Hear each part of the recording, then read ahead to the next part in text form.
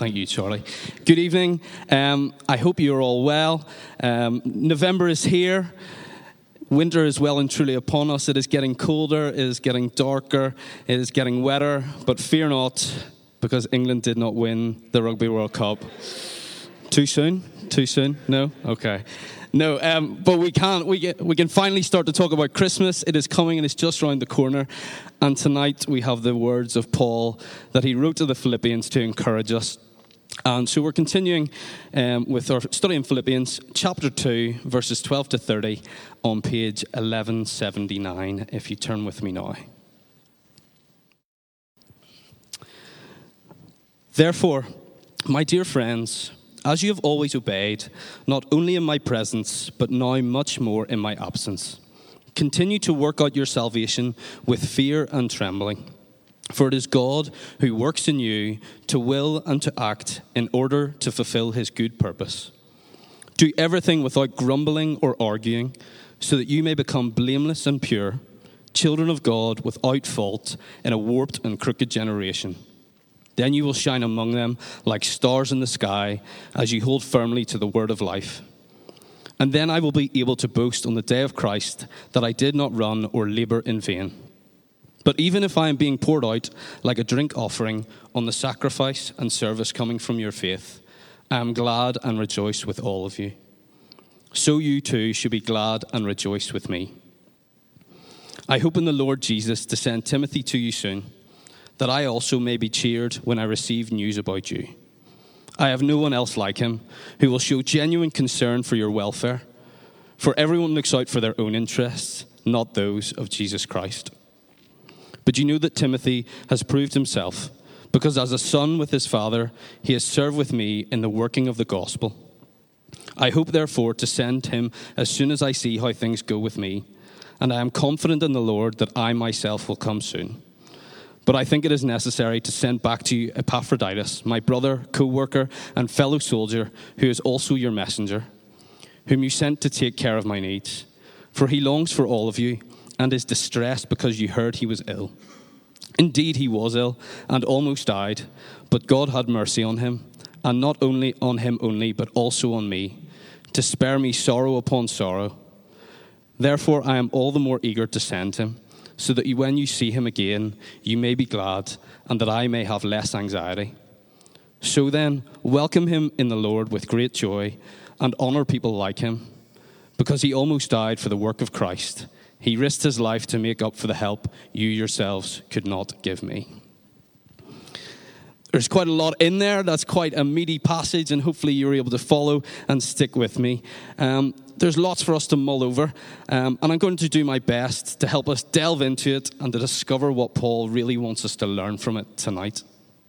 But I think the main thing from this passage is that Paul wanted the members of the Philippian church to shine like stars. And that's the same for us today. Paul is encouraging us to shine like stars. That's the headline, and I want you to remember that, to take that away and live that out in your lives. But let's dig a little bit deeper into how we do that. Twinkle, twinkle, little star, how I wonder what you are. Up above the world so high, like a diamond in the sky. Twinkle, twinkle, little star, how I wonder what you are. That famous nursery rhyme had us and still continues to have children in a state of wonder, musing over the peculiarity of stars. And many of us still stand and gaze in awe at them now. Unfortunately, you can't see too many of them in London, but I love getting to the countryside or the coast and watching the night sky. I had the pleasure during the summer. I was holidaying in France, and we were not far from a designated dark sky area, and it was breathtaking. We were able to see star constellations, shooting stars, the Milky Way, and even with the help of a fairly small telescope, we could see Venus and Saturn, complete with its ring. There were a group of 4 of us out there that night, and we just lay and watched without saying a word, in complete awe and wonderment. But still the question remained, how I wonder what you are. Well, thankfully, Paul in his letter tells us that for us to be stars, he tells us how we are to do it. And the first thing Paul tells us to do, or tells the Philippians to do in verse 12, is to obey. It's to be obedient to Christ, to work out, or rather live out our salvation. And now Paul here isn't lambasting the Philippians. They haven't been particularly bad at this, but he's encouraging them to keep going, that they were already being obedient, especially when he was there. But Paul says, if you look at verse 12, now much more in my absence. And that's the hard bit. It's easy to behave when the teacher is around. If you tell a class of six-year-olds to be quiet and stand in front of them, you're pretty sure they'll be quiet. But once you turn away, that's probably not the case. The art of self-discipline is indeed a difficult one that I myself struggle with when the sweets and the desserts are around, and no one is there to nudge me and say, no, you've had enough. I once had an old housemate, and I'll not incriminate because he is sat amongst us tonight. I'm not sure who was the bad influence on who, but we used to have Monday night movies where we'd watch movies or we would watch a TV series, and we would eat. And we would eat and we would eat. And we would usually eat, we'd have favourite of packets of bourbons, not because of the quality of the biscuit, because you could get lots for quite cheap. But we would eat that. We would eat bourbons, we would eat ice cream and much more each Monday night. Even though the week before we had said, let's train more, let's eat better. And our girlfriends think we should stop eating as well. I think we can all probably relate to that on some level. Giving in when someone isn't there to help us. Maybe that's our struggle. Maybe there's something we know we shouldn't be doing, but we give in to our weakness over and over again. Well, thankfully, we're told that we aren't expected to do this all on our own. If we read verse 13, it tells us this. It is God who works in you to will and to act in order to fulfill his good purpose. We are supported by God to will and to act. That means he has given us his desire to obey, and then he continues to support us with the energy and power to follow up those desires. This is not a call to inaction on our part, to leave it all to God, but is encouraging us to work too. The Scottish theologian John Murray put it like this. God's working in us is not suspended because we work, nor our working suspended because God works.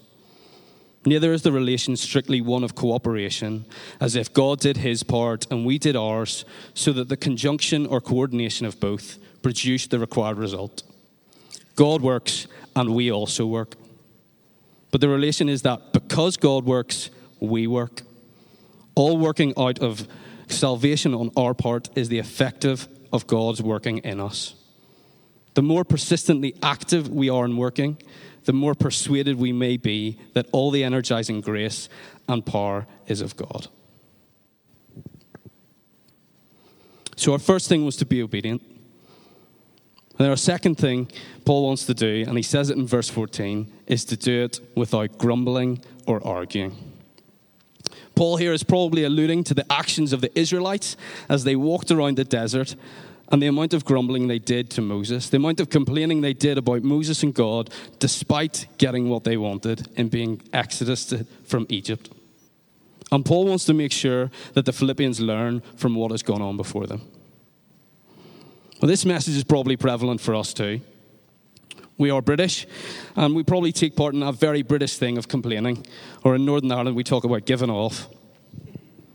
Even when things are good, we can find something to whinge about. We can find something to complain about. And what Paul is trying to do is point out that in the light of what Jesus has done, moaning shouldn't be a response. It shouldn't be our response to moan and complain, but instead we should probably turn to thankfulness. And that would be a much better attribute. So those are the things that Paul wants us to do. Paul wants us to be obedient and to do it without grumbling. Well, why? Well, it comes back to what I said at the start. Because doing these things enables us to shine like stars. Not just to shine like stars, but if you look again at verse 15 and 16. So that you may become blameless and pure, children of God without fault in a warped and crooked generation, Then you will shine among them like stars in the sky as you hold firmly to the word of life. Paul is telling us that through our obedience, through not complaining both inwardly and outwardly, that we first become blameless and pure. People who are out without blemish or fault. People who are pure and uncontaminated by what is going on around them. Paul is writing to the Philippians to do all this in a crooked generation. I'm not sure exactly what went on around in Philippi at this time, but it feels like Paul could just be easily writing that to us now in 2019 in London. You just have to watch the news for a few minutes to feel like there's no good news. That we too are in a warped and crooked generation where selfishness and ego seem to drive the world and we put our own needs ahead of those of others. But what are we going to do about it? What are we going to do about it as individuals, as churches, as a community? Are we going to stand by and just let it happen? Or can we actually do something about it? Well, Paul has given us a pretty good framework for us to actually do something about it, to help us shine like stars in the sky. Now, you might be sat there going, Marcus, that's great, but what can me shining like star really do? Can that really bring any change? Well, let's pause and think about stars for a moment. Stars bring light into the darkness. People are drawn to light and big lights. People use stars to guide them in the right direction. And the same is true metaphorically. When we think of people who shine like stars, we're all naturally drawn to them. We learn from them, and we even follow them. And this passage that we've been exploring tonight gives us three great examples of what this might look like, with Paul himself, firstly, Timothy and Epaphroditus.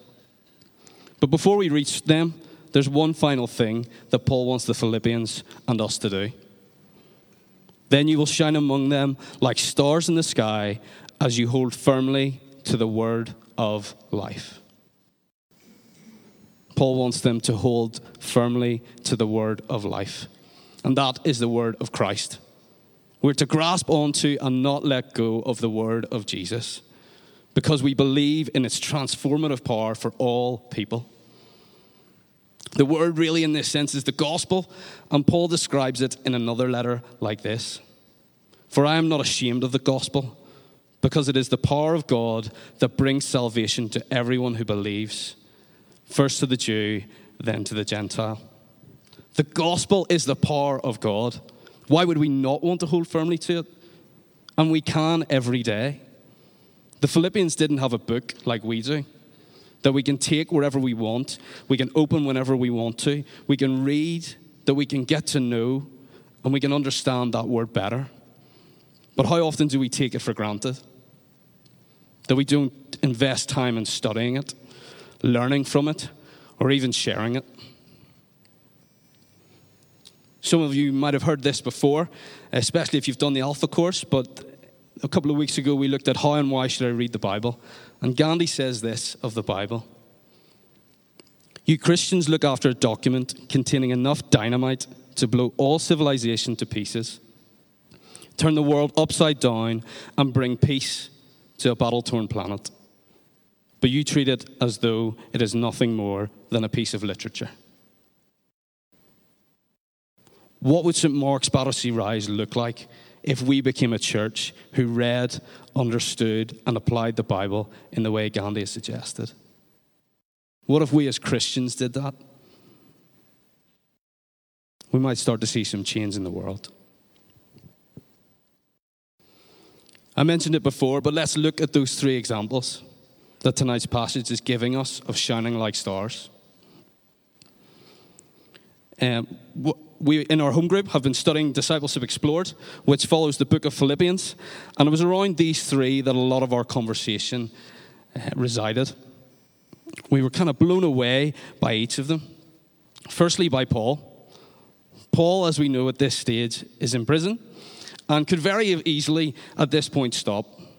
He'd been through a lot. What with shipwrecks, visiting most of Europe to spread the good news of Jesus, and now he finds himself in prison. But instead of giving up, instead of stopping there, he decides to fire everyone else up. If we look at verses 16 to 18, Paul is saying that even though he can't, you can, to the Philippians. Even though he is contained, that they can still keep going, that they can still keep thriving with the gospel, keep striving on. And he tells them to rejoice as they do it, and to rejoice with him because he is rejoicing in them. Back to our point earlier about grumbling or complaining. If you ever want a lesson on how to do that, just look at Paul. Just look at how he leads his life and continues to get on with it, continues to glorify God and pursue him, even whenever he's in chains. Paul doesn't just stop with a letter, but he sends them Timothy and Epaphroditus. And what a description they get from Paul. I was just blown away. I wrote, wow, whenever I was reading through this passage. Verse 20 and 21. For I have no one else like him who will show genuine concern for your welfare. For everyone looks out for their own interests, not those of Jesus Christ. And then what about Epaphroditus? In verse 26. For he longs for all of you and is distressed because you heard he was ill. I don't know about you, but when I'm ill, I don't tend to think too much about other people. That's probably a time whenever I wallow in self-pity. But here we have Epaphroditus who is worrying about people who are worrying about him. Or like Timothy, showing genuine concern for other people's welfare. People he hasn't even met yet. That he is looking out for other people's interests ahead of his own. That he was looking out for Jesus Christ. There's something different about these two. Something very different from the average human being. They were shining like stars in the sky. And that's why Paul sent them. For they cared for the interests of Jesus Christ ahead of their own. As I was thinking and studying this passage, I was drawn to Luke 6, verse 45. And the final section of that verse, and it says, out of the overflow of the heart, the mouth speaks. These men, Paul, Timothy, Epaphroditus, they stored up Christ in their hearts, and it overflows in their words, and not just in their words, but in their actions too. They had built up a passion for Christ, and they wanted to let everyone know. You know what it's like to meet people who are passionate. It overflows, and you can't help but be intrigued and excited by what they are passionate about. It's often infectious. And I was thinking back whenever at this verse, and for the first talk I ever gave at 16 years old, I was looking at this verse. This was the verse that I was to speak on. And to help illustrate this, what this meant, I looked at the character of Dewey Finn. For Dewey Finn, for those who don't know, the character is who Jack Black plays in The School of Rock, which if you haven't seen, go see it. There's a West End musical, and the film is very good. That's your Monday night movie sorted. But Dewey is an unorthodox and untrained subteacher who takes a class of prep school pupils and inspires them through his passion and knowledge to become a band. And not just a band, but to go and perform at the Battle of the Bands. And one of the great lines is that one great rock show can change the world. What is Paul inspiring in us tonight? Maybe not that one great rock show can change the world, but that in shining like stars, we can start to change the world. So for us, will we stir up a passion for Christ deep in our hearts that overflows into our day-to-day lives, that presents itself in obedience to Christ, even when others aren't there to support us, even whenever it's difficult,